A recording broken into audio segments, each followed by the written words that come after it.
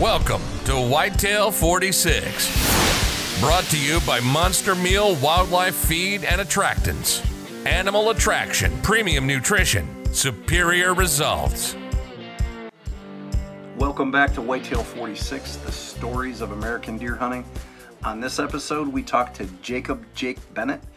We're going to go over Boston bow hunters, urban bucks, competitive deer hunting, the general state of deer hunting in urban areas, and the differences between urban and rural hunting.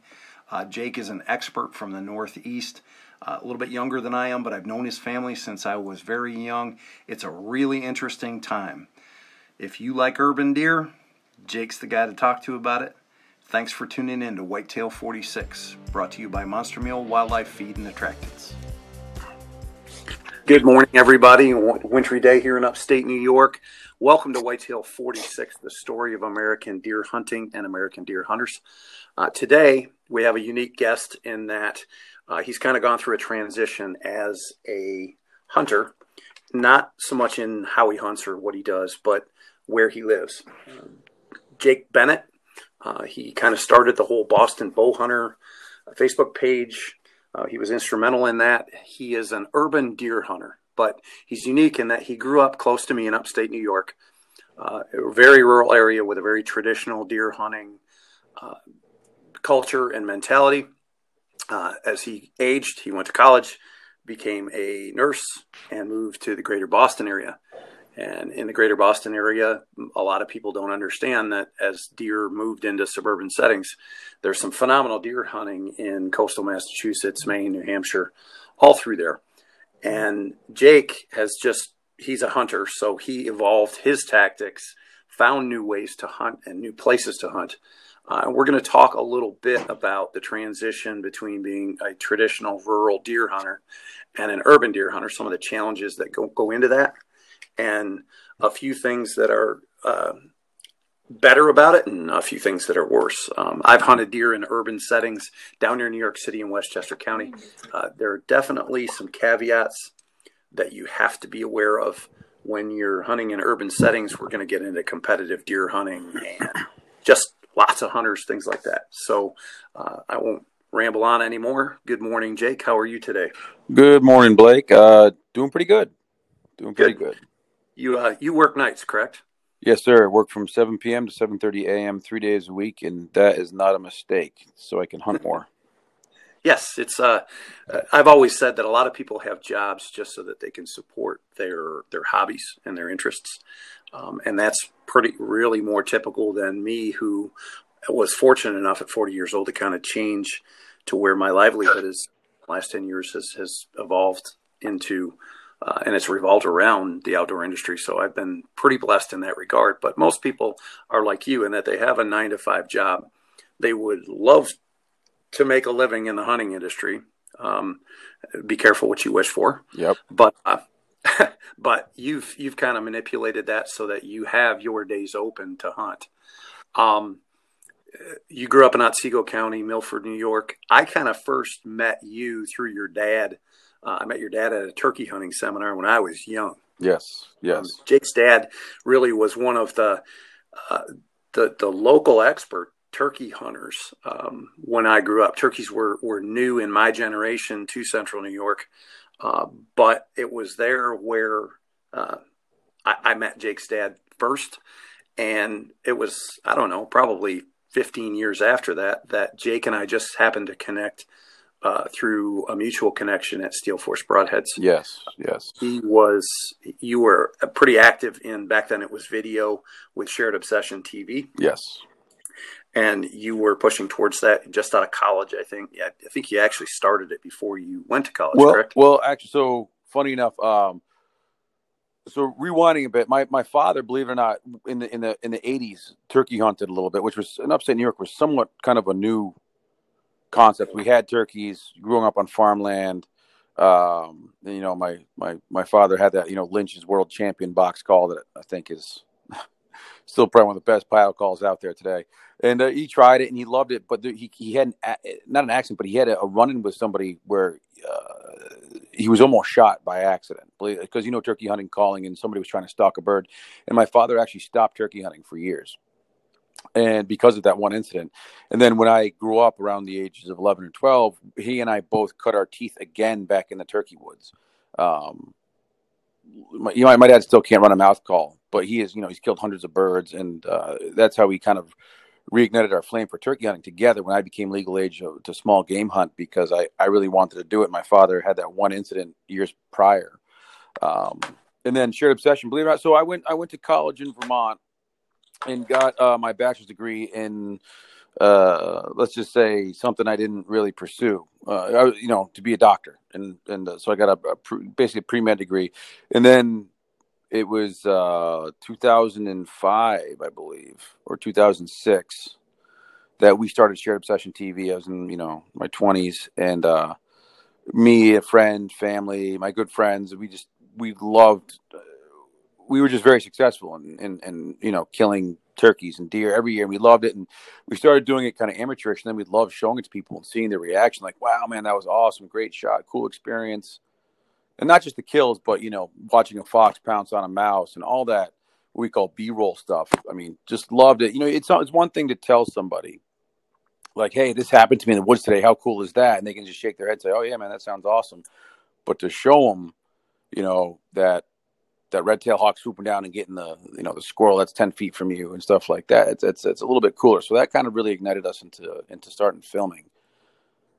That's neat. I recorded another podcast that we launched here fairly shortly with Ben Stern. He originated the first Tacticam camera, and that really came about because of the same reason, in that he was a school teacher at the time, a technology guy, was a video and photo major in college. And his grandfather, who was aging at the time, would send him out hunting on the family property, and actually challenged him, said, listen, you've got all these degrees in photography and you're out here telling me about these stories. Why don't you take some pictures? And so much of the American hunting tradition is prompted by an attachment to family or mutual interest, if you will. And, back in 2005, VHS DVDs were, VHS was converting to DVD, but film was the only mechanism that we had. We didn't have. We used to be able to say, did you get the kill on film? Because it was legit cassette film. Yes. We all had the Canon was the HV30 little micro cassettes that thought were awesome because you could get an adapter to have a manual focus because there was a little wheel on the side. And we thought we were hot potatoes, man. We loved it. But I remember we used to go to Walmart and buy cases of these little cassettes. And it was just the cat's meow, Right. And I have very limited film experience, and I've tried to do it with a few of my friends. And it's a unique experience because you get to share it with somebody. But it has its challenges. You bring up another really important point that hunters realize that non-hunters tend to struggle with, and that there's a whole lot more that goes into the hunting experience, whether it's the people you're with or that red-tailed hawk or a bobcat stuck in turkey decoy or the first time you see a fisher. Just watching nature interact with nature it is worth the cost of admission, no matter what. And, a lot of times non-hunters think that the only purpose that we have is a single-minded lust to go out there and kill anything. And that's absolutely not the case. You've proven that, one, it's more about telling the story. Right. And that's why we started Whitetail 46 is that, my goal is to educate and entertain. And the most entertaining things that I get to engage with as an industry professional, and professional, I mean, I just make my living there, is that you get to hear the stories. Everything is so different. And Whitetail 46 is built around the fact that there's 46 states where you can legally harvest a whitetail deer. Right. We want to tell all those stories, but there's stories within stories because, you've got urban Boston, but there's Western Massachusetts, which is really big timber too. Yeah. And the difference in growing up and learning to hunting and then having evolved into a very proficient harvester of animals. And, we all go through that evolution, or we hope to go through that evolution. But that brings me to, I talked about the disparity in perspective. Where you grew up, Yeah, hunting is part of the culture. It's not looked at. it's a community standard where we're growing up. I'll never forget, when I was 16, my first opening day of Shotgun Monday, because it used to be on a Monday. The Monday before Thanksgiving was open day of Shotgun. They moved it to a Saturday to get more people involved. I think like 8 or 9 years ago. It used to be on a Monday, yep. And it was where my region was slug guns, and the night before you're at the hunting camp with your buddies, and everybody brought a potluck, either bear stew or something, and it's this great, and I try to capture that because I go back to New York every year, and this camaraderie. Go to my buddy Brent's cabin, his family's there, and you look at the half rack spike horn on the wall, and they tell a story about how that buck was killed, and this buck, and of course everybody passes around a little bit of whiskey or beer, whatever. He tells it's always safe, but that's that camaraderie, that family, that friendship that's ingrained. It's a very social experience. But I remember as a kid, at 16 years old, taking that Monday off. My father actually wrote me a note one year. Jake will not be attending school this year. He has a bad case of buck fever, blah, blah, blah, blah, blah. The, principal was like, oh, that's funny. I'll see you in detention on Thursday, because took a day off school without permission. And, but I remember one year there were so many people missing from school because it was open day of gun season that they just said, we can't put everybody in detention. So it's a community standard. You see people driving around with, their black and red plaid jackets, and back then it was legal. You had a gun rack, or you had a shotgun on the seat next to you in case you had that lucky buck run across the road in front of you. That it's just, it's different from where I am now, for sure. And like you said, explaining to people, especially since I do work in a healthcare environment. I'm an ER nurse, and a lot of people who are locals who grew up in Southeast Massachusetts, in the greater Boston area, Northeast Massachusetts, they didn't grow up with hunting. And they say, well, geez, you just want to kill things, or, oh man. And then you also have people who are like, I love venison. Can I buy some from you? And I'm obviously like, no, but I'll give you some, I explained to them, like, listen, I hunt. I go out and spend hundreds of hours in a tree stand. I probably shoot one deer for every 100 that I see. It's not just a killing sport. It's my therapy. It's my time outside. It's it's my own homeostatic regulation of my emotions and mental stability, being in the woods and hunting. And yeah, I do provide great organic food and, God willing, a trophy on the wall for my family, which my wife not willing a trophy on the wall because she thinks we're full of them. So it is this ebb and flow between the uneducated non-hunters that I have found that are willing to be educated if you talk to them in the right manner, and you tell them the key points of why we do this, not just to kill and hunt and it's not a blood sport. If you tell them the reasons why you actually do it, many of them are actually very receptive and respectful of it. Yeah, and I think the education, unfortunately in society today, uneducated and ignorant are negative terms, where uneducated and ignorant to me both mean you just don't know. And I would say that 80% of the United States really doesn't understand hunting or a hunting culture. They understand that it's out there, mm-hmm. But like so much in today's society, you have a 10% fringe that is absolutely rabid anti-hunters, and then you have a 10% that participates in the actual the sports, the blood sports, if you will, and their perspectives are so far apart that you and I have talked a lot about politics, yeah. And that it's you get that. Neither side is going to convince the other side, right. But there's that 80%, especially in social media. I am a huge proponent of leaving politics and whatnot off of social media, because I don't think a single person has ever changed their mind due to a social media post or meme. It's either laugh at it or scroll on, one or the other. Just it's cancerous these days. Yeah, information is great, but too much information creates, I think, the situation that we have. Too much information chokes the mind. Yes, and because when even you're younger than I am, when I was a kid, we didn't have cell phones. We didn't have anything The news was the 6 o'clock news. That was what it was. And, where you grew up, a lot of people don't understand, or upstate New York is a very rural place. Cable was relatively new into the 90s in a lot of upstate New York.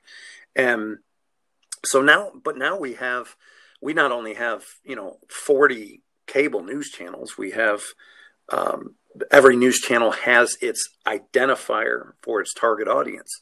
And it's because they're not news agencies. They are marketing, avenues.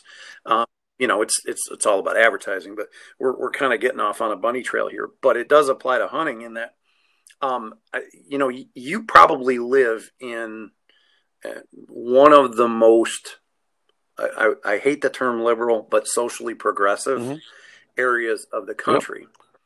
So, and our governor's Republican. Yes. And, New England is different socially, even than New York. But within it, the so-called normal culture, the mainstream culture still exists in that area. But you and I have talked in that I quit hunting urban areas because, as you say, it's my social disconnect. And I like going out and being alone and away from technology. I'm 50 years old. I don't like technology anyway, but it is the way of the world. You deal with some really unique circumstances. I'm gonna bring up some bullet points, and I want you to talk about them. Competitive hunting. What causes? What is the difference between an urban environment and where I live, which is 25 miles from the nearest Walmart? So competitive hunting. So this is I've spoken on other podcasts regarding this, and I think was it Charles Alzheimer that published the hierarchy of a hunter, the different levels. I believe it was him, of growth for a hunter. Kill a deer, kill as many deer as you can, kill the biggest deer you can, kill the oldest deer, and then teach somebody else how to kill it. It was something along those lines. And I think a lot of the hunting population of Massachusetts, especially the eastern part of the state, is relatively new to hunting because they didn't grow up with a family that hunted, but they learned about it through either social media or something, and they wanted to try it. And so they go to Bass Pro Shop or Dick's and buy all the stuff they can, and they try hunting. And so a lot of the population, believe it or not, are relatively new hunters and don't know the unwritten rules. But I will say in suburban hunting or urban areas, there's a lot more competition for a lot less space. And it leads to some shady things and some poor interactions and disrespect of fellow hunters. And it's really, really overdone at times. And obviously, I think the driving force for all this competition in hunting has to do with possibly, social media, TV shows. You see these giant bucks getting killed, right? And you see social media showing this guy killed this giant 160 in Southeast Massachusetts or this and that. And a lot of people say, well, why not me? And this happens all the time. Believe it or not, on Boston Bowhunter, I've seen it. Somebody posts a picture of a giant buck that they have on a trail camera. Guy goes into his social media outlet, right? Clicks on it, clicks on his webpage. Oh my God, he lives in Ludlow, Massachusetts, or this where Massachusetts. My cousin lives there. Hey, do you know this guy? Where does he hunt? Boom. Next thing you know, that person is in those same woods chasing the same buck. I see it happen so many times. It's nauseating. I mean, can you believe that? We call it Facebook sniping. They do it all the time. People who join social media groups, they don't even post. They don't contribute. They literally look for people who post giant bucks on trail cameras, find out where they live, and try and find out where they hunt and chase the same buck. Like, how ridiculous is that? Yeah, fishermen call it spot burn. And again, it's, technology can be a diagnostic tool. We're going to get to that a little bit later. But it can, with anything you can think of can be misused. And now I want to just ask a very direct question in that obviously there's less land to hunt in the greater Boston area than there is in Cortland County, New York. There's also way more people there. So is it a function of even if a small percentage of a large population competes for the limited area, because we get competition out here where people get jealous of big deer, or that you have permission to hunt on their neighbor's property, things like that. But when I get on the Boston bow hunter site and I see the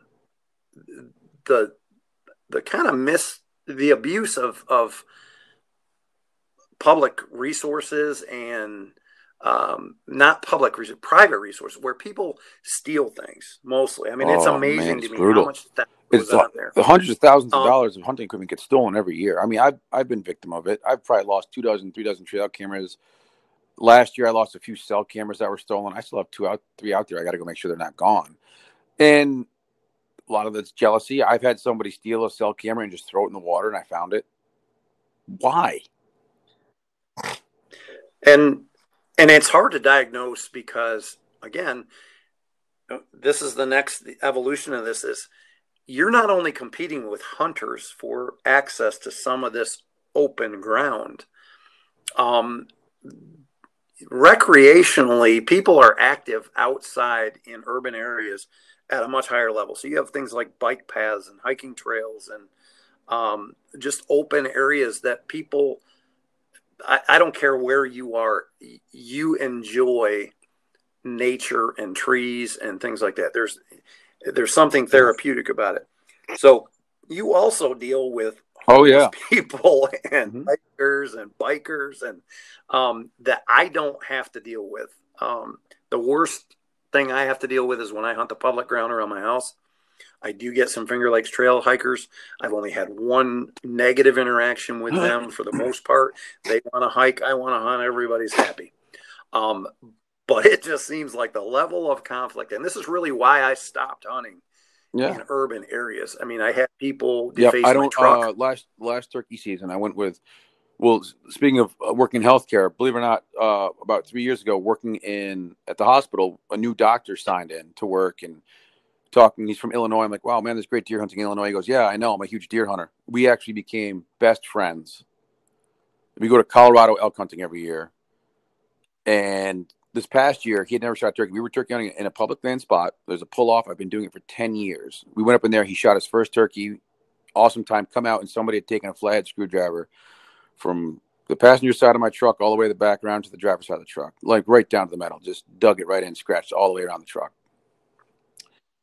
And was it an anti-hunter? Who knows? Was it a jealous hunter? Who knows? I mean, there is a hunter I ran into there before who was upset that we shot a turkey. So it's 50-50, but that's something we deal with, that to the point where I don't park in the open anymore. It was stupid of me. I parked in the open usually, and it's sad that I have to do that. I mean, sometimes I'll take my wife's minivan. I'm not going to divulge any of your secrets, but we've talked about it. I know by the time I had some of those urban areas in southern New Hampshire and downstate New York, you got to the point where you drive a nondescript vehicle, you park in a mutual parking area, you go in under cover of darkness, you don't dress in camouflage, you wait for people to kind of vacate, basically in and out under cover of darkness, and no witnesses. This past year, I had a guy who was filming me, who he wanted to not be dressed in the car in camo on the way to the woods because he didn't want to get scent on his clothes, and he wanted to have his scent crusher bag and get dressed outside the car when we parked to get in the woods. Now, this is 100% legal. It's actually a private spot. I had permission to hunt that we were hunting. And I tell him, even if we're there, I don't want people seeing us go in the woods, to knowing what we're doing. One, because there's always that one guy who works for the town who sees you pull over in camo and getting dressed and, my cousin hunts and I see these guys up in there all the time and I always see deer in there. You should go check it out, Or an anti-hunter sees you come out to a couple flat tires. And it's just, I'd rather, if I'm going to go in camo in the woods, which I do, or I just wear a non-camo top and I put it in my backpack, literally jump out, grab your bow, grab your backpack and get 20 yards in the woods and then set up. And it's not illegal. It's not like you're trying to hide, but you are trying to hide. It's legal spots to go into. I just don't want people seeing you go in. There's a difference between being discreet. Unfortunately, we do it with intent to avoid conflict. And that's a good thing. Avoiding conflict is a good thing. Conflict never really again, you're not going to convince someone who really doesn't want you to be there that it's a good thing that you're there. So you take some mitigation steps. But some people will say, well, you have to hide it because you know what you're doing is wrong. And I hear that more from other hunters than I hear from anti-hunters. Anti-hunters will just come unglued and uncorked on you right there, and they'll be standing there with a sheriff or a town cop. And, the poor cop's just doing his job. The cop come out one day saying, what are you doing? I said, I'm hunting. I said, well, where's your gun? I said, I have my bow in my hand. I said, well, where's your gun? I said, at my house locked up. What do you mean? He goes, well, somebody said they saw you go in the woods here with an AR-15. I said, it's a compound bow. He's like, and he goes, well, and the cop goes, well, you can't hunt here. I said, why not? He goes, you can't hunt here. This is a non-hunting town, which is unconstitutional and not obviously true. I said, well, this is actually private property and is hunting town. And I spoke to an environmental police officer and somebody at the police station. They said, I'm fine. This is private property. He said, well, I'll have to look into that, but I'm not sure. I said, okay, well, you're not sure, so can I go home now? First of all, you're accusing me of having an AR-15 in the woods when it's a compound bow. It's fear-mongering. It's the unknown. But I'll tell you right now, hunters, we are the most genocidal people as a culture. It's become genocidal. Where gun hunters hate bow hunters hate gun hunters. Hunters hate each other because they're successful and I'm not. It's this whole nauseating cycle. It's got to stop. Yeah, and along those lines, it's a good transition point where you and I have talked a couple times in that you've had some really poor experiences, accusations about your techniques, your legality, your ethics, your everything. And in today's society, I talk about all the time. I'm a brand manager. I have to maintain a brand. I've worked, every brand I've ever worked for. The one thing I've always said is you have to be ahead of the negative, because if you're not, in today's society, as soon as you're on the defensive, you're guilty, which is not the innocent until proven guilty concept that our country was founded on. But it's generated from a rapid flow of information about things. It's very easy. I always liken it to that game we used to play as kids where the whole kindergarten would sit in a circle and one person would whisper something into someone's ear. And by the time it got back to the person, that's the telephone game. Completely different story. Yeah. And, that game was designed to teach kids that gossip is just gossip. Okay. And a lot of misinformation gets spread. But again, when you can be bombarded with information, be careful what you do with information. Reagan had one of the best quotes ever in Trust But Verify, and we've lost that a little bit. But what is the worst thing that has ever happened to you in that regard? Like someone besmirching your reputation or anything. Is there any? Would you like to tell us about anything, or just you can give a kind of a? I think no detail, but anybody who's successful in is going to have things said about them. It's just the way it is. Culture has changed so much in the last 20 years that there's no more joy for somebody else who's successful. It's just hatred and jealousy. And I guess you and I have talked about this in my past. And I think every hunter just is, I'm not perfect. I'm no angel. Sure, I've ridden that gray area before, either through ignorance or just not knowing that wasn't allowed, as far as this, certain, in Massachusetts, hunting laws can be very confusing in that certain towns have certain bylaws that you can only bow hunt or bow hunting only, or no hunting at all, which I've learned is unconstitutional. It's just a lot of laws. But I've had people not know who I was and talk badly about me in front of my face, not knowing I was the person they're talking badly about, because they heard from somebody else that, oh yeah, this giant buck was shot at night over a corn pile, and I was like, really? Because I have it on video in the middle of the day when I shot it, if you want to watch it. And to the point where you've actually had environmental protection police officers make you go out in the woods and justify a lot of things based upon the jealousy of another hunter. And you're pretty, I mean, when you told me the one story, it was the jealousy of another hunter. And I, you know, folks, I get it that you have your spots and you work very, very hard for your spots. And we always talk about things as my tree or my spot or anything like that. But the reality of it is in a lot of cases, there's very few exclusive spots. And as you point out, I grew up with a very 4-H mentality where you celebrate effort, and recognize accomplishment, but you never talk down to someone because they weren't the best, and you never defame anybody, you know, based upon the fact that they were successful. You never downgrade. I agree 110%. And we people who we've totally lost that for fellow man and their success. It's the whole scenario. What people don't understand is, yes, I've been blessed with some amazing success, and growing up in upstate New York, it was just let's be honest, it was a whack and stack. Like 3 inches antler, shoot it, you know, legal buck, shoot it. Legal buck, shoot it. When I moved here, I was the same way until I met some local people. I'm like, wow, there are actually some giant bucks, and I actually learned. A former friend of mine, who we're no longer friends because of hunting, which is sad and it happens. Actually, he's a great outdoorsman. I learned his techniques for hunting suburban areas, and it's really ingenious, but they're actually applicable to big woods bucks as well. And I became more successful, learning more and more and utilizing trail cameras and terrain, and became more and more successful. But what people don't understand is that for each buck, like I am literally, I spend 3 days a week on my way home from work at 7:30 in the morning in my scrubs. I scout. I check my cameras. If we have fresh snow, I don't care if I haven't slept. I've been up for 24, 30 hours. I still walk and find see where the movement is. Look for fresh sign. Hang a camera. Each buck I kill, I earn.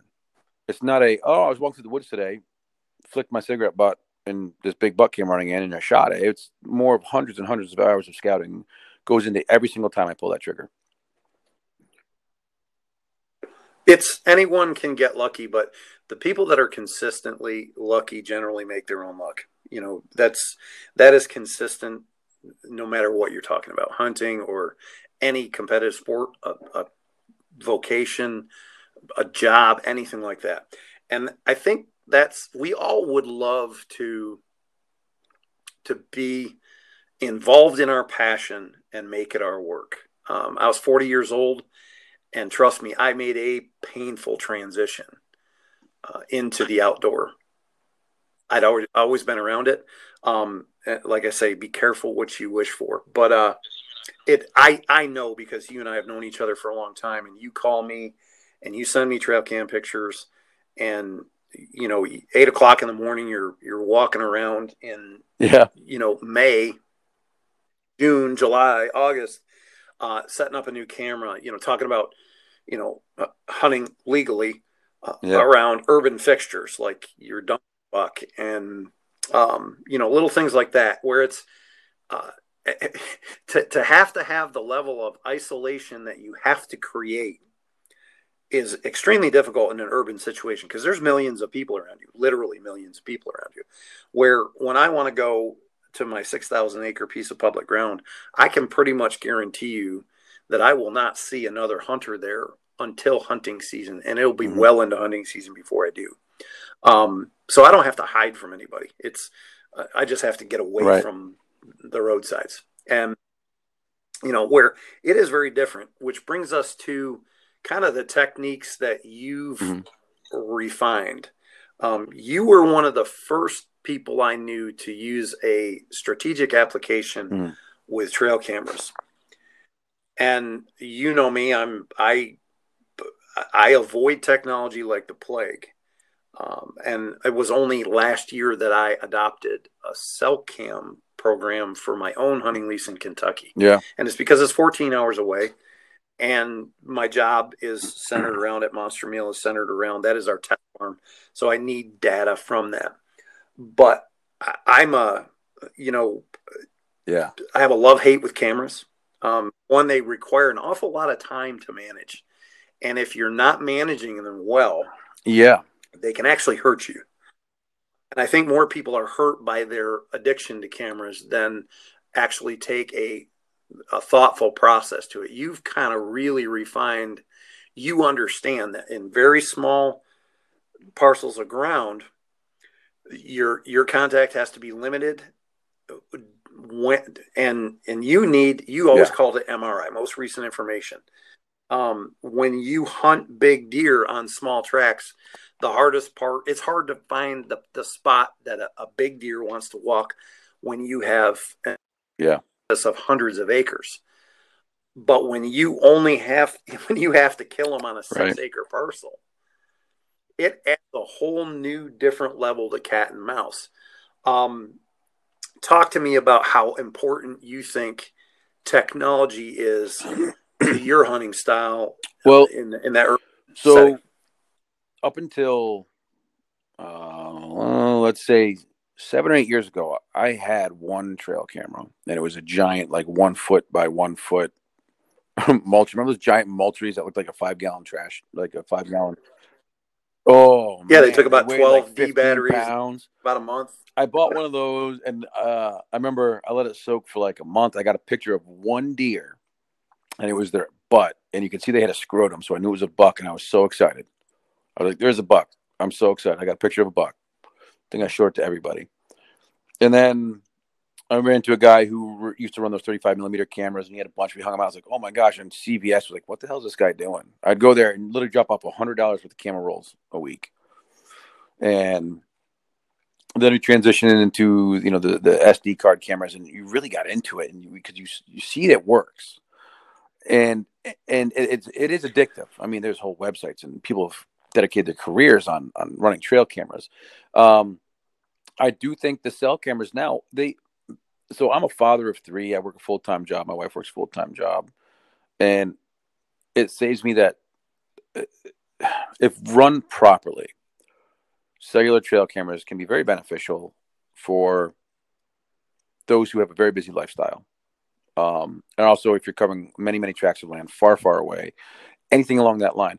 The only issue I have with cell cameras is that people, they set them, they let them soak, and they're getting pictures. And what I used to love about running standard, SD cameras was when you go to check that camera, you're scouting on your way in. You're getting more intel as you check, and like, oh my gosh, they're actually, getting to the camera from this area. Look at this scrape line, this trail, this rub line. Oh my gosh, and you can reposition the camera, whereas cell cameras rarely get repositioned because they get checked like once a month when they need to have their batteries changed out, Cellular cameras are very humbling. They will tell you immediately when you have screwed up and picked the wrong spot. That happens to me every year. But like, I was sitting in a stand, like, oh, cellular camera's going off. I take a look. I'm like, yep, should have been there today. But that's the hubris of hunting, It's right. Never guaranteed. Never. Even when you have right, there's no such thing as having one line. And like when you touch, like you have a 6-acre parcel of woods. If you look at a topo map, or not even a satellite picture of the 6-acre parcel of woods, and then you forget about the houses and you forget about the roads and look at it as a piece of woods, because the deer don't have the internet to look up satellite images of houses and roads. During the day, sure, but at night when the sun sets, they don't give a crap. They walk across yards. They walk across highways. They walk across roads. They go through industrial parks. They don't care. You have to think of deer movement in the sense that there are no roads or houses.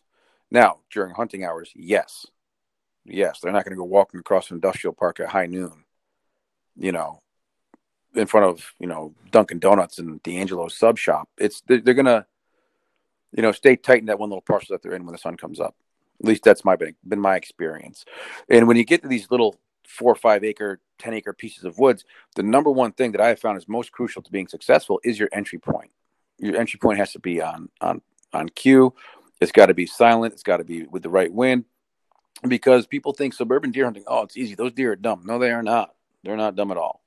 You might get pictures in the daytime all the time, but you try and get in that piece of woods and kill them, and they are gone, and they will not be back in that piece of woods for a month, if at all. And if that's the only piece of woods you can hunt in that area, you are done hunting that deer for over a month. And people have to realize that. And with small parcels, what was very frustrating to me I hunted an 11-acre parcel that was next to a 4,300-acre park that was no hunting down in a bow-only zone in New York. You have to get them to move where you want them to move on 11 acres.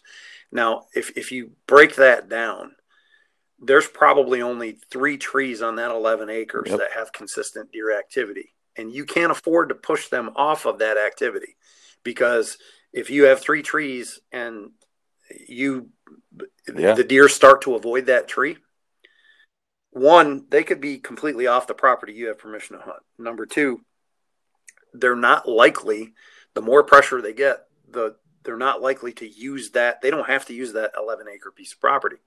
They'll start to skirt it. They'll move differently.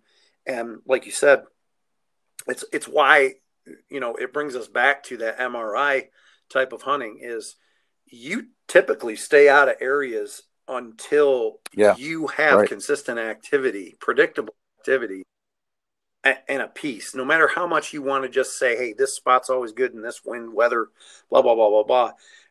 You have to have the discipline to kill bucks as consistently as you do, to just say, you know what, I really want to go there today because I think it would be a good spot, but I only think it's a good spot. Right. I don't have anything telling me I absolutely need to be here.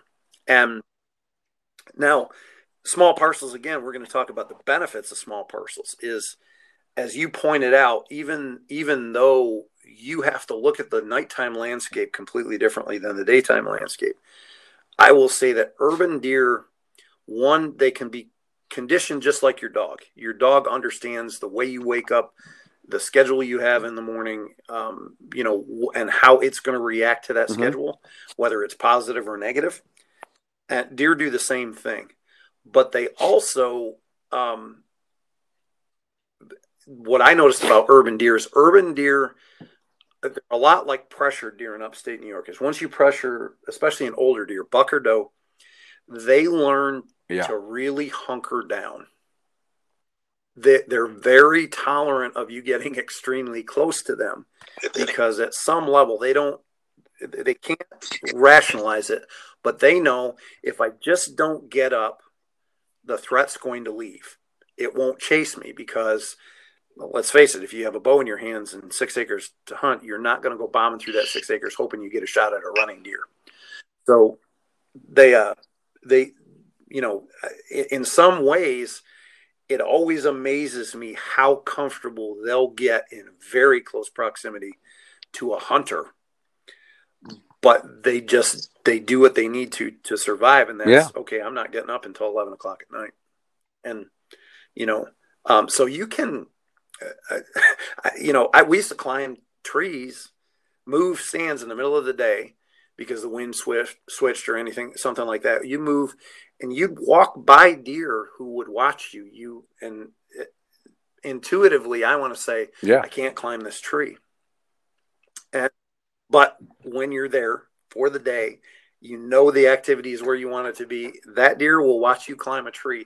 Their memories are not real good. That deer will sit there until the cows come home. They'll almost never get up, but other deer will come through. And that is very unique.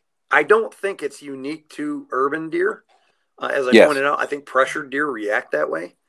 But it is incredibly difficult to kill a deer that's only moving. The thing is, people. I know a lot of people who they're nocturnal. I can't kill them here. There, the October lull. People like, oh, it's the October lull. They're not moving. Deer move every day. You're just not where they are moving every day.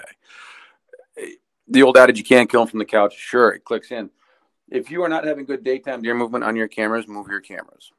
That is my, you know what I mean? That's deer move every day, and they don't move like 10 feet every day. They get up, they wander, they do quite a bit. It depends on how aggressive you want to be. I mean, you have to understand, being aggressive in a suburban setting can be detrimental, can be successful, but can ruin your chances at your target buck. Because like I said, if you bump them off a property, you might not be able to hunt them again for a month. But so last year, I don't know if you watched on C-Bucks, it was opening week of deer season, and I had this buck I called Dibs, who was legit, probably pushing gross 170, and he was in a tiny piece that it was a tiny finger of woods that was connected to a larger, a couple 100-acre piece of woods. But my private property permission was on this little finger. And I found out that he was going through that finger to get to the houses because there were apple trees in the yards. And just after sunset, they were going out there and smashing the apples. So this was like a staging area, little suburban staging area for him to go out in the cover of darkness to eat these apples. It was 75 degrees opening day. Me and my cameraman sat it opening day, had no movement, and we had consistent daytime movement in that buck for like 14 days straight. He would show up a half an hour before dark. We thought we were going to kill opening day. And we were thinking, the next day is going to be just as bad. It's going to be 70 degrees. The wind's going to be even worse. Do we back off or do you stay aggressive and kill him? I mean, I wanted to kill that buck, and I knew he would be there eventually in the daytime. So we moved the stand 30 yards to the right for a better wind, and sure enough, he came in. Granted, I put a broadhead right through the skin on the top of his back because I'm an idiot, but we were aggressive and it paid off. Could it have gone worse? Yeah, it could have. Right. There's, you and I talk about the transitions of aggression in a season. That's a whole nother podcast. Seasonality, one thing I always try to preach in any seminar that I'm giving, any informational video that I film is deer only do things for 3 reasons: food, sex, and security. Kind of like humans. And you have to understand why. Yeah. It's, right. We are animals. They're animals. They don't have the ability to manipulate their environment. So when you're looking at how to hunt, folks, always look at most limiting factor when it comes to food, sex, or security. You brought up another point about October lull, mid-October. I always say, right. Don't sleep I tell people this all the time. I said, what do you think? I said, they don't live underground and they can't fly. Yeah. And we're coming up on one of the most significant days in a whitetail's biological timeline, and that's March 15th. I haven't heard a lot of people talk about this, but there's so much information. I'm sure it's been covered. I used to study deer on a deer farm, and I used to do diurnal activity logs. March 15th and October 15th. It's interesting that October 15th is always the date that everybody uses for the October lull. And October 15th and March 15th are the 2 days on the sun calendar where there's equal amounts of daylight and dark. Okay. Those are the transitions in the sun phases. Deer are biologically, they're very sensitive to light.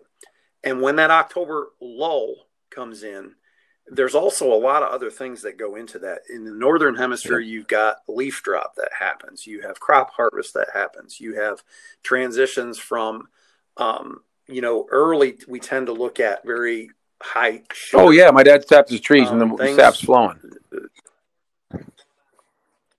Yeah. And then the hard mass starts to become more important as they fatten up. And that all happens right around October 15th. So it's not that they are not moving, as you point out. It's that they're changing drastically. They lose security because they lose leaf cover. The food sources change, and they're not really keyed up for the rut. The bucks are, but the does, only a few of them have come into heat by mid-October. And yes, folks, there is a few does that are going to come in October. Yep. And we've all seen it. And we see posts on social media all the time. Yeah. Man, the rut's awful this year. No, it's just, I want to touch on that for 1 second. The generalization of the current condition of the rut. Oh, man, rut's on. Well, the rut's in phases. So, yeah, technically it is. You're in the pre-rut phase, and you were in the seeking phase, and you were in the chasing phase, and you were in the lockdown phase, and it all starts all over again. So, yeah, technically you are in the rut from October 1st until February. Through February, probably. So, yep, by all regards, we're in the rut. So different phases. And this is one thing I try to tell.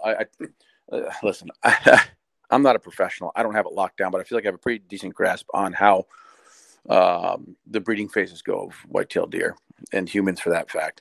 But when you think about it, every single deer herd, and I'm not talking from state to state. I'm talking from parcel of woods to parcel of woods. It's very dependent on the age class of that doe herd. And what I mean is, Jim and Jack over on this 500 acres of private land, they shoot a lot of does. So their doe herd is probably 3.5 and under. Well, guess what? They're going to have more of a traditional rut. Right, end of October through November for the first rut that goes through, because those does are going to come into cycle as 3.5-year-old does. But if, say, you have an older doe herd, you have a doe herds that are 6.5, 7.5, 8.5, those are the ones that are going to come into cycle in early October.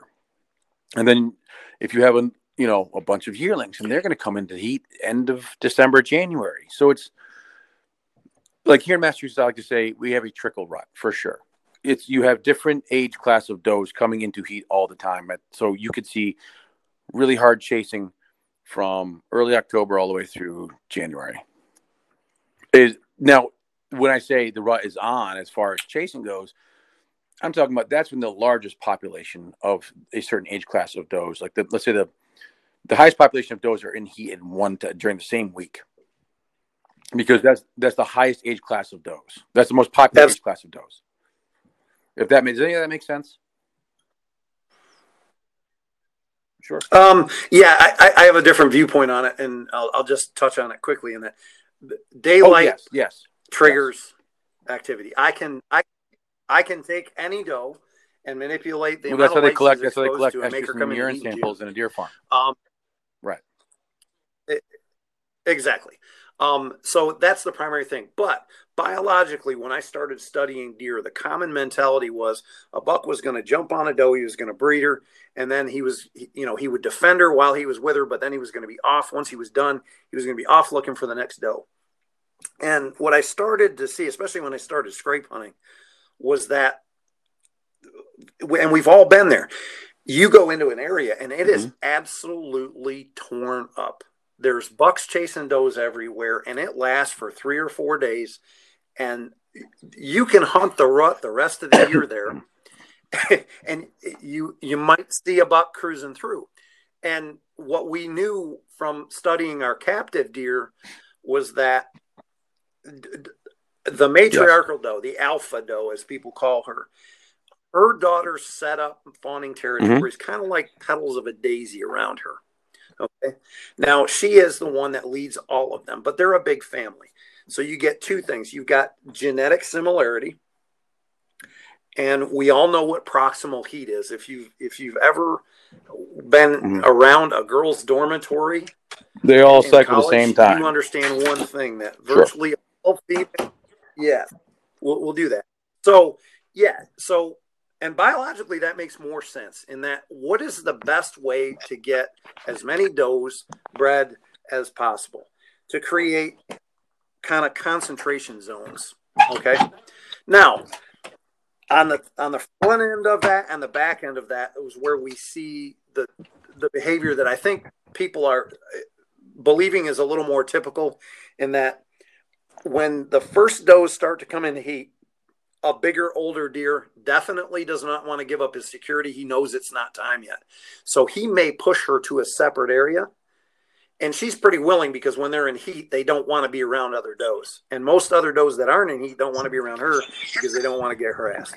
So they'll separate. But we hit that magic period in November when biologically fawns have to be dropped, ideally at a certain time. So, yeah, we get the big crush in early, from the 1st to the 25th of November.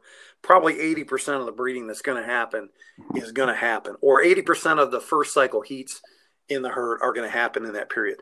We get a few that happen in October, as you pointed out. We get some that happen in December, January, February. And that can vary greatly by geography. Up north, our deer. But also think of your doe population. You might occasionally how many does need to be bred per buck, as it pertains to also their age class. And that down here, especially in a suburban setting, you probably have a much greater doe herd that needs to be bred. In order for them to be bred, you have to go into January. And therefore, what people understand is, and a lot of people out here who don't shoot does, I say, well, you probably should. No, they make bucks. Well, guess what? Bucks die when they try to breed 60, 70 does a year. Like,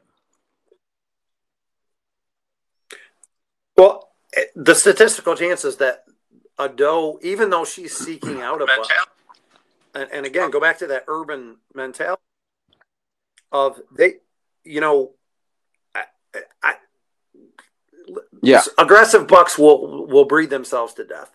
Passive bucks Sure. will not. They'll take those based upon opportunity.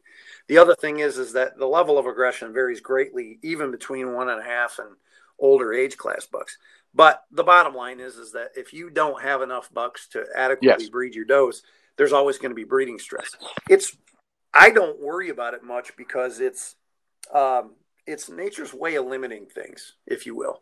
But when you get into situations where natural selection doesn't eliminate part of the deer herd, eventually natural selection becomes a BMW. And that's where urban herds really struggle, is you don't have access to it. There you will get a lot of does and a lot of fawns and a lot of death. And that's just part of nature. Will figure it out if we can't. And for the most part, hunters limit it, but we are not the best controller of deer herds. And that's not a slap to hunters. It's just we have a limited time that we can affect it. Every hunter has a different within goal. that. Some hunters are fielder freezer, which is probably best for population control. Sure. We have those that only want to kill something for their wall, which is absolutely fine. And so therefore they fill 1, maybe 2 deer tags a year and no does. I find myself in between that. I love to eat venison. My family eats venison. We rarely buy beef. So I fill as many doe tags as I can and try to save my buck tags for mature buck. Yeah. And, you know, as you pointed out, there's no sense in Well, it goes fighting back to between respect. hunters We have as to which is respect right why or people wrong. hunt, not put them down. You know, whether it be to fill tags, as long as it's a legal means of harvesting, and I hate the word harvesting, a legal means of filling a tag. We need to respect that everybody hunts for different reasons. Okay. We can say killing deer on this podcast. I don't. It is what filling it is. tags. As long as it's legal, we have to respect everybody's choice on why to do it, because everybody does it for a different reason. Whether it be, I mean, I know people who hunt who don't eat deer meat. Everybody's like, "Oh, that's terrible." Well, as long as the meat is utilized, I don't care. Maybe that is that person's emotional release, and that is their therapy, is being out there and hunting. And the act of pursuing game is the contest that they need in their life to stay level. You know what I mean? And I respect that, as long as the meat's not wasted. Yeah. If it's not wasted, and if it's not actually, wasted, there's no negative giant effect, bucks. right? His family, he hates deer meat. They don't eat it, but he pays to get it processed and he donates it to people. Now, that being said, this competition between hunters, I'm in no competition with anybody but myself. I always want to do better, bigger, faster. I always want to be the best hunter that I can be. Some years I succeed. Many years I don't. Most years I'd say I don't. But the competition between hunters, I feel there should be no competition between hunters. It's not a competitive sport. It should not be a competitive sport with anybody but yourself and the animal. Right. Nobody wins. And it goes back, oh, yeah, I killed this giant buck. I see pictures of people like, there's one person, he's actually a really good hunter and a great shot. He's got pictures of himself with his shirt off, like blood all over him, like screaming. He, holding the deer up by its neck. And I'm like, you killed something. Good for you. That was your intended purpose. But every time I kill a big buck, yeah, there's remorse. You killed something. You killed something that you spent hundreds of hours figuring out so that you could kill them. Yes, there's excitement, but also you will never get another trail camera picture of that deer again. You will never sit in a stand looking for that buck again. It's over. Yeah, you won, but it's over. There's a buck that I chased for 4 years, and you remember him, he's Sluggo. Chased him forever. And I think we had him at 9.5 years old, and I killed him. And I mean, of course I cried because I'm an idiot, but this is the emotional response you get from hunting. I sat down the next day and went through all the thousands of trail camera pictures I had of him from when he was 115-inch 8-pointer to where he was 160-inch 10-pointer to where I killed him with a 149-inch 10-pointer. And I sat there and I was like depressed. I was like, "Aren't you jacked?" I'm like, "I'm never going to get another trail camera picture of him. I'm never going to hunt him again. I'm never going to see his telltale scrapes with a 5-foot licking branch." Like I'm not like it's over. It's over. I wish I could still chase him. I wish I could kill him, pet him, hold his rack, and then blow air back into him and let him run off. Right. Yeah, hunting's not catch and release. There's a and that's again the information or the perspective that we have in society is for every winner you've got a loser. Mm-hmm. And we all want to celebrate with the winner. But we're losing the ability to respect that there's loss. Take a wrestling match, okay? Somebody wins that wrestling match and somebody loses that wrestling match. It doesn't mean that the loser's a bad wrestler, and it doesn't mean that you don't respect the bad wrestler. And it's the same with deer, isn't it? People ask me if I feel remorse when I kill a deer. No, I don't. Remorse. Well, when I say remorse, it's remorse for myself. Killing a deer. Because not remorse that I killed the animals. Remorse that I feel bad that I'll never be able to, like you said, the hundreds and hundreds of hours of sitting, planning, plotting, looking over maps. When you have a target deer, not everybody hunts a target deer. Everybody has a hit list or whatever. And I like to find one or two bucks that I want to kill a deer, and you focus on that one deer, because I feel like truly to be successful on killing that biggest buck you have to literally be psychotically obsessed with it. But when you do, it's like that dog that catches a car. Dogs chase cars, when they catch a car, they don't know what to do with it. Like, oh my gosh, what do I do now? Now that he's dead, now what do I do? It's just one of those. It's remorse almost for yourself, because you're kind of lost after you shoot your target buck that you spent 4 years chasing and thousands of hours. But to over glamorize it, you pick up the pieces and you find another one. and once you find another one, you kind of lose that remorse. Yeah, it's one of the gentlemen I hunt with a group of basically 6 guys on 1,200 acres close to my house, and we all talk about the big deer. It's one of the best groups I've ever hunted with, in that nobody's hiding any secrets. But when one of the deer dies, it's interesting to watch the reaction of all the other people. Some people are genuinely happy for the person. We have one guy who you can tell it just rubs him a little bit that he didn't kill the deer, and that's okay too, because it's okay to be disappointed in personal goals, as long as you don't lash out at the other person for accomplishing what their personal goal was. And then we have we have other people who lose motivation as the available target. The game of odds is not in their favor anymore. And that's so. And I can say that right now, that one of my best friends and hunting partner, Billy, and my buddy Frank, and Billy and I chased Sluggo together for 4 years. There were 2 bucks in there that were absolutely monsters that we were chasing, and Sluggo was one of them. And this is how I know Bill's like my best friend, is that he was hunting him the same day that I was hunting him, and I killed him. And when I told him, he cried, gave me a hug, picked me up off the ground, celebrated like there was no tomorrow, almost as if he had shot it. Now, every time I kill a buck, he is the first one there to help me get him out of the woods, to give me a hug, high five, celebrate. And that's how you know. I mean, that's how I know he's really my hunting buddy. My buddy Frank's the same way. I've lost some good friends hunting, and it's sad, but you also find out who your real friends are. Yeah. I not so jokingly say big deer, women, and money will cause you more problems in your life than any 3 things that I'm aware of. And it's amazing to me in that when you do find, I've hunted with the same Barry Duquette. He'll be on here when one of the podcasts. He's from Vermont. I met him when I lived there, and we started hunting together 25 years ago. And we've hunted together somewhere or multiple places for 25 years. And he struggled. I mean, struggled. Would zig when he should have zagged, overthink, had some unfortunate misses, just could not put it together. But 2 seasons ago, he killed a 152-inch deer with a rifle in Kentucky. And I mean, 150-inch deer is a more than respectable deer anywhere in the world. But it was amazing. I mean, as soon as I got the text, he sent me a picture of it on the ground. We were opening day of Kentucky rifle season. I picked up that stuff. I started almost jogging, and I'm not built for jogging. back to get him. I left my Swarovski binoculars on a stump next to where I was sitting. Had to go back and get them because I was so excited. But I'll be the first to admit there was a time in my life where you brought it up earlier. There's an evolution as a hunter, where I was too competitive. And I will tell you folks that are in your competitive stage, it's part of what you go through. You want to accomplish something and you're very focused on it, on doing that.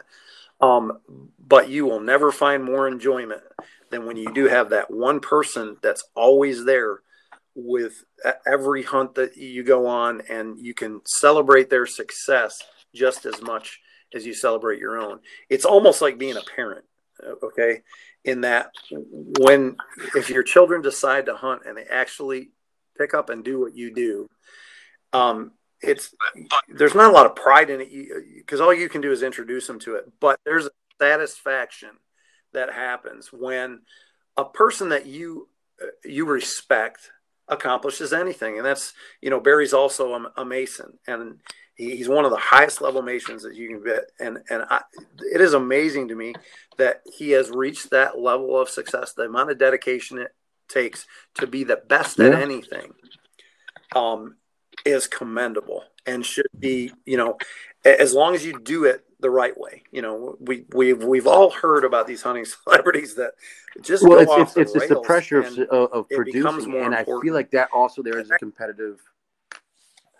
The take-home message of this podcast is forget about the competition and hunt for the right reasons, which are your reasons, and hopefully it's not to be in competition with your fellow hunter. I feel like a lot of trail cameras and tree stands that get stolen are from competitive minds that if I take the trail camera, if I take the stand, they're not going to want to be here anymore. And now I'll have this piece of woods to myself. And folks, that's the same mentality that the lady that accosts you when you come out of the woods for murdering a deer. They won't come back. I make this uncomfortable for someone else. Right. Will stop doing what I don't want them to do. And as hunters, we have to be very conscious of the way that we address other hunters, and non-hunters alike, but especially don't cannibalize our ranks. I'm glad, you bring that up as it's the most important thing. Sure. We've been on here for quite some time. I have a few questions I want to ask you, just off the cuff answers. There's no right or wrong answers. I think I know the answer to this one. What piece of equipment that you use today would you absolutely say makes the biggest difference in your success? I would say yes. I would say trail cameras, because that gives you information that you cannot pick up any other way, unless you're going to sit out there with infrared binoculars and scan the piece of wood you plan on hunting all night long and all day. It gives you invaluable information that if you are savvy enough to put together can be invaluable. What's that?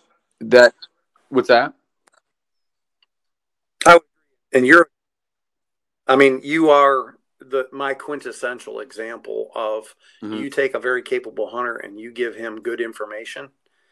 It is going and to, and the thing is you understand there's going to be some consistent results there. 10, 15 years ago, we didn't have trail cameras. We were going by sign, scrapes, rubs, feeding patterns, track, and you take that. And I got people who I still have people like, oh man, look at the size of this rub right here. I'm going to set up on this rub. And I was like, what else is telling you to set up there? Well, nothing. Look at the size of this rub. There's 3 of them right behind it. I said, great. That just means that a buck was there at one point in time. Is there fresh track? Is there feeding pattern? What terrain tells you he's funneling through here? Are there scrapes? Are there seasonal scrapes? Or is there just one where he's walking along, goes, I smell some piss here. I'm going to scrape the leaves for a second. Is there a licking branch? Tell me more. And so up until 10 years ago, now what I literally look for is I find terrain. I find a scrape that's right down to the dirt. This is a new piece of property I'm talking about. And then if you look, there's usually a hoof print right in the middle of that scrape. If that hoof print is big enough, I'm not going to go into reading hoof prints, but if it looks like a mature buck hoof print, I hang a camera on it. And that's just like when I'm finding new pieces of wood to see what's in the area. And people get hung up on the size of rubs. I took a walk out back behind my house yesterday, And there are cedar trees the size of my thigh that are shredded. That I know people are like, oh my God, there's got to be a giant here. Well, I ran 15 cameras back there this past year, and there's not a deer over 3.5. I have pictures of them making rubs on those trees, you know. So what trail cameras have done is they've given us information and specifics. If you are going after a certain age class of bucks, a certain size buck, or want to know where they are in the daytime, that gives you the opportunity to have that information, which is invaluable.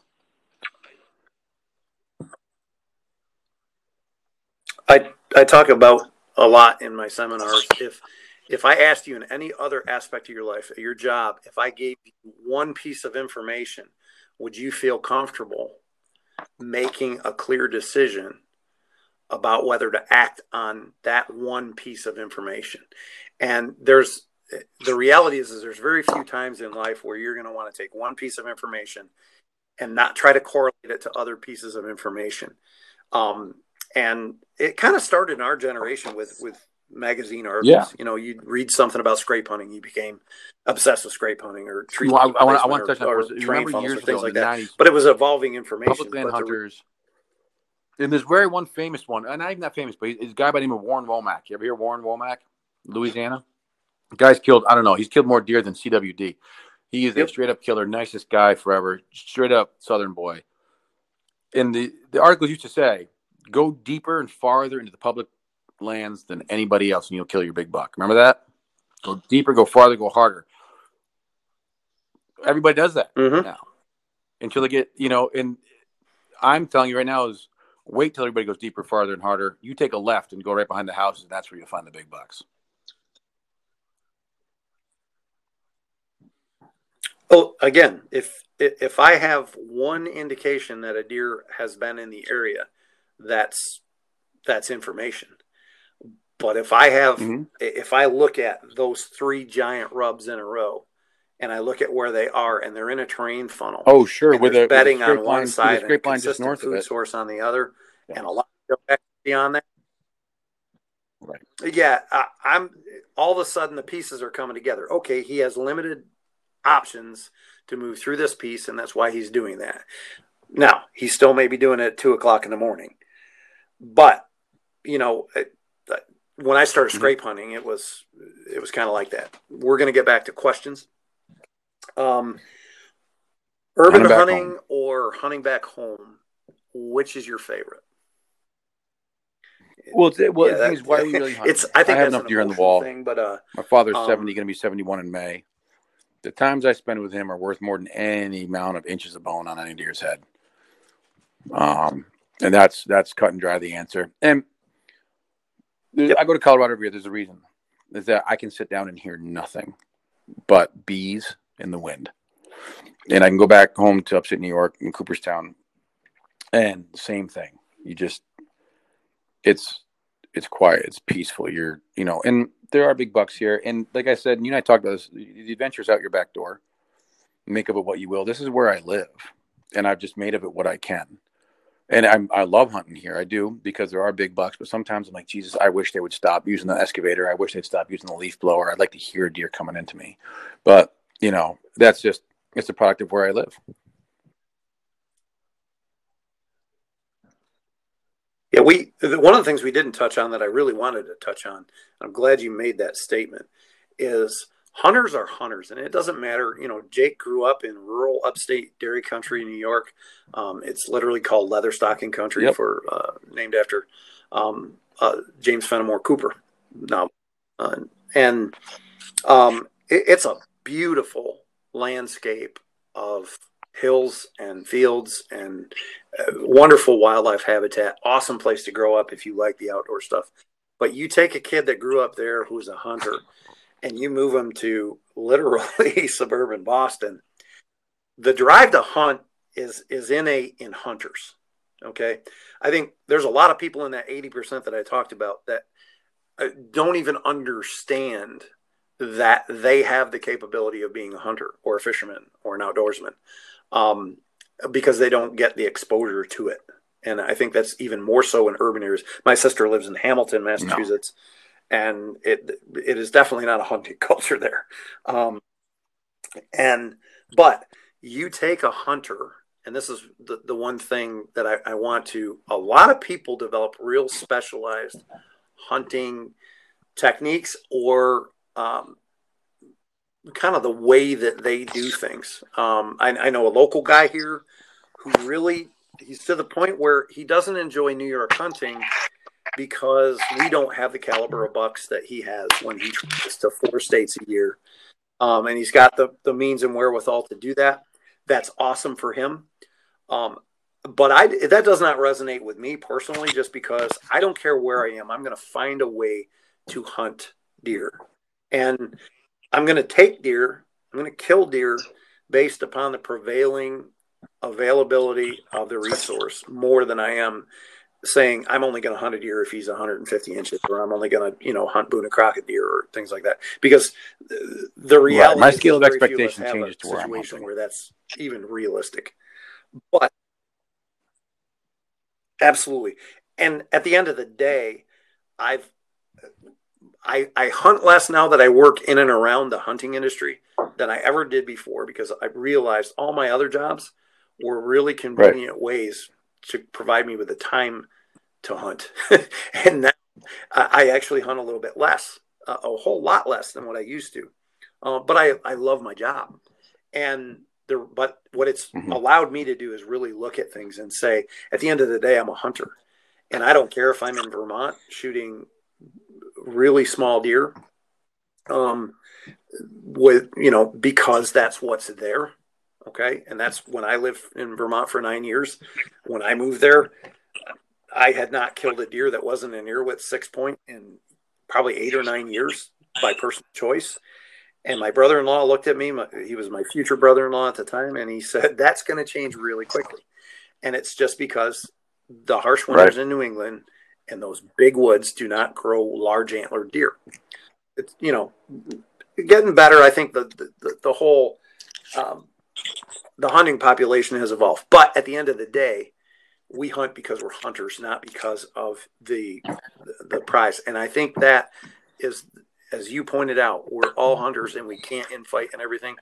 We have to break it down to, it doesn't matter whether you hunt turkeys or upland birds or waterfowl or predators or whitetail deer or other big game.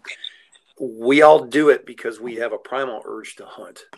And it doesn't matter whether you put us in New York City, Boston, or LA. You're going to find a way to scratch that itch because it's something in you that drives you. Right. And then the social mechanisms spur that on. So I did want to, that was one of the points of this urban hunting podcast, is you made a transition as socially as a hunter, but you always pursued. It wasn't like you took 10 years off and just came back into it. It was, the first year I moved back to Boston. And when I say Boston, I lived a block from Fenway Park. Like, I lived in Boston. I would drive back to New York every weekend. Strained my relationship a little bit. I drove back to New York every weekend, but I still found a piece of woods I could sit in on the weekends when I couldn't come back, or during the weekdays. Didn't have trail cameras. Found a couple scrubs and some saplings the size of my thumb. That's about it. But I sat it, Yep. Hunting with a long bow. And you were still hunting. And that's the whole point of I remember your old. It was an 83 pound, like 28 inches, and I killed my first trad deer with it. Longbow curve, right? Yeah. As my friend, my trad friends, I got 30 only inch drawn draw, to 26 but inches. I'm pretty sure I only got that one back to 27 and a half. But oh yeah. Yeah, 85 pounds will definitely compress the draw cycle a little bit. But it works, and it's kind of cool. It's just another challenge. Other questions. Elk. What is your favorite animal to hunt? I've been going elk hunting I for tell 5 everybody, years don't now. ever go elk hunting. A good friend of mine bought a place out in Colorado, and he invited me. And because of his profession, we would only go the last week in August to the first week in September. So he couldn't really hear him bugle, couldn't really interact. It was basically hiking with a bow in your hand. We actually had opportunities and killed every year.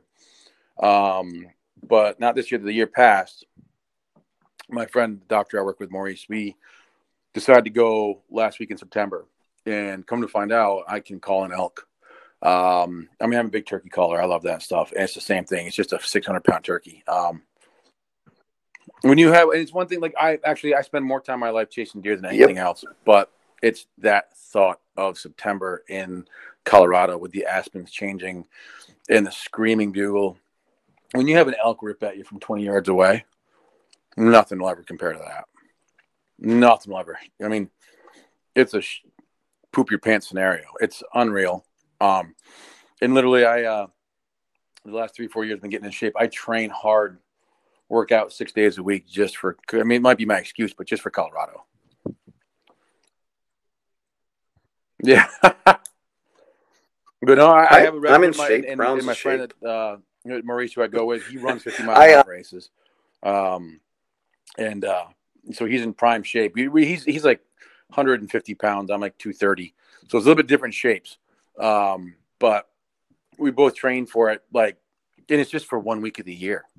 There's only 1 week of the year we spend in Colorado, but it means so much to us that last week I couldn't believe it. I mean, not even last week, Monday, March 1st, that is application acceptance day for Colorado tags.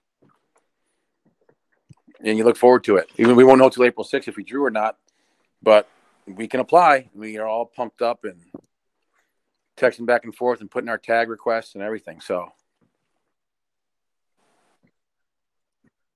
right. Same amount of anticipation as when you put out your first.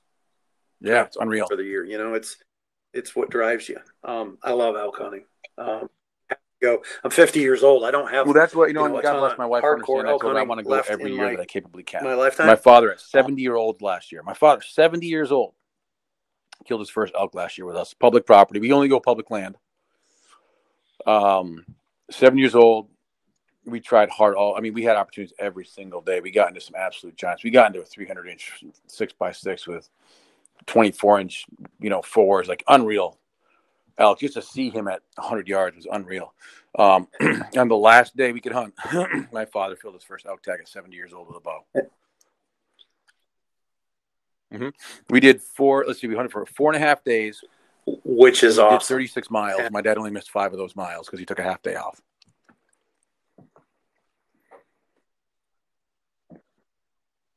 Yeah. Your dad's a tough bird. He's been through an awful lot. 6 years. To overcome in the last. Yeah. How long has it been since his accident? Yeah. For those who don't know, my dad had my dad. That was pretty sketchy. He fells trees for firewood. He heats his house primarily with a wood stove, and he was felling some ash trees and had one get hung up. And then, while he was cutting one to knock it down, it came down on his leg and pinned him down, and almost lost his leg. He had like 3 bone grafts, 2 tissue grafts, and some skin grafts, and basically from his knee down, his legs basically fused. But he deals with pain every day, but still gets out there and kills deer and an elk. An elk. That's right. So don't Bruce Almighty. Say you have an excuse. But Jake, it's been awesome talking to you. Jake Bennett is an urban deer specialist, but overall deer hunter. I hope everybody here has enjoyed the conversation that we've had. Jake is as much an expert on big deer scrape hunting and urban whitetails as I've ever met. You may or may not have heard of him. Probably most people outside of the Northeast never have. I'm privileged in my lifetime to have met a lot of hunters. You and I, despite an age generational gap and all different kinds, we've always stayed connected and together, and we genuinely enjoy the stories that each other tells. And that embodies what is Whitetail 46, the story of American deer hunting. Brought to you by Monster Meal Wildlife Feed and Attractants. Even if you can't bait in your state, look into supplemental feeding. It is supplemental feeding. We hope you enjoyed the podcast, and click back in. There's going to be a lot more uploaded here in the next few weeks. I don't know what the order is, but we're definitely well, thank you very much, Blake. Jake, appreciate thanks it. for taking the time out of your day. I know you need to get to bed because you've been have up all the hunt night. of your life. To get the full Whitetail 46 experience with videos, blogs, and more, go to whitetail46.com. Follow our podcast by subscribing to Sportsman's Nation on your favorite app store.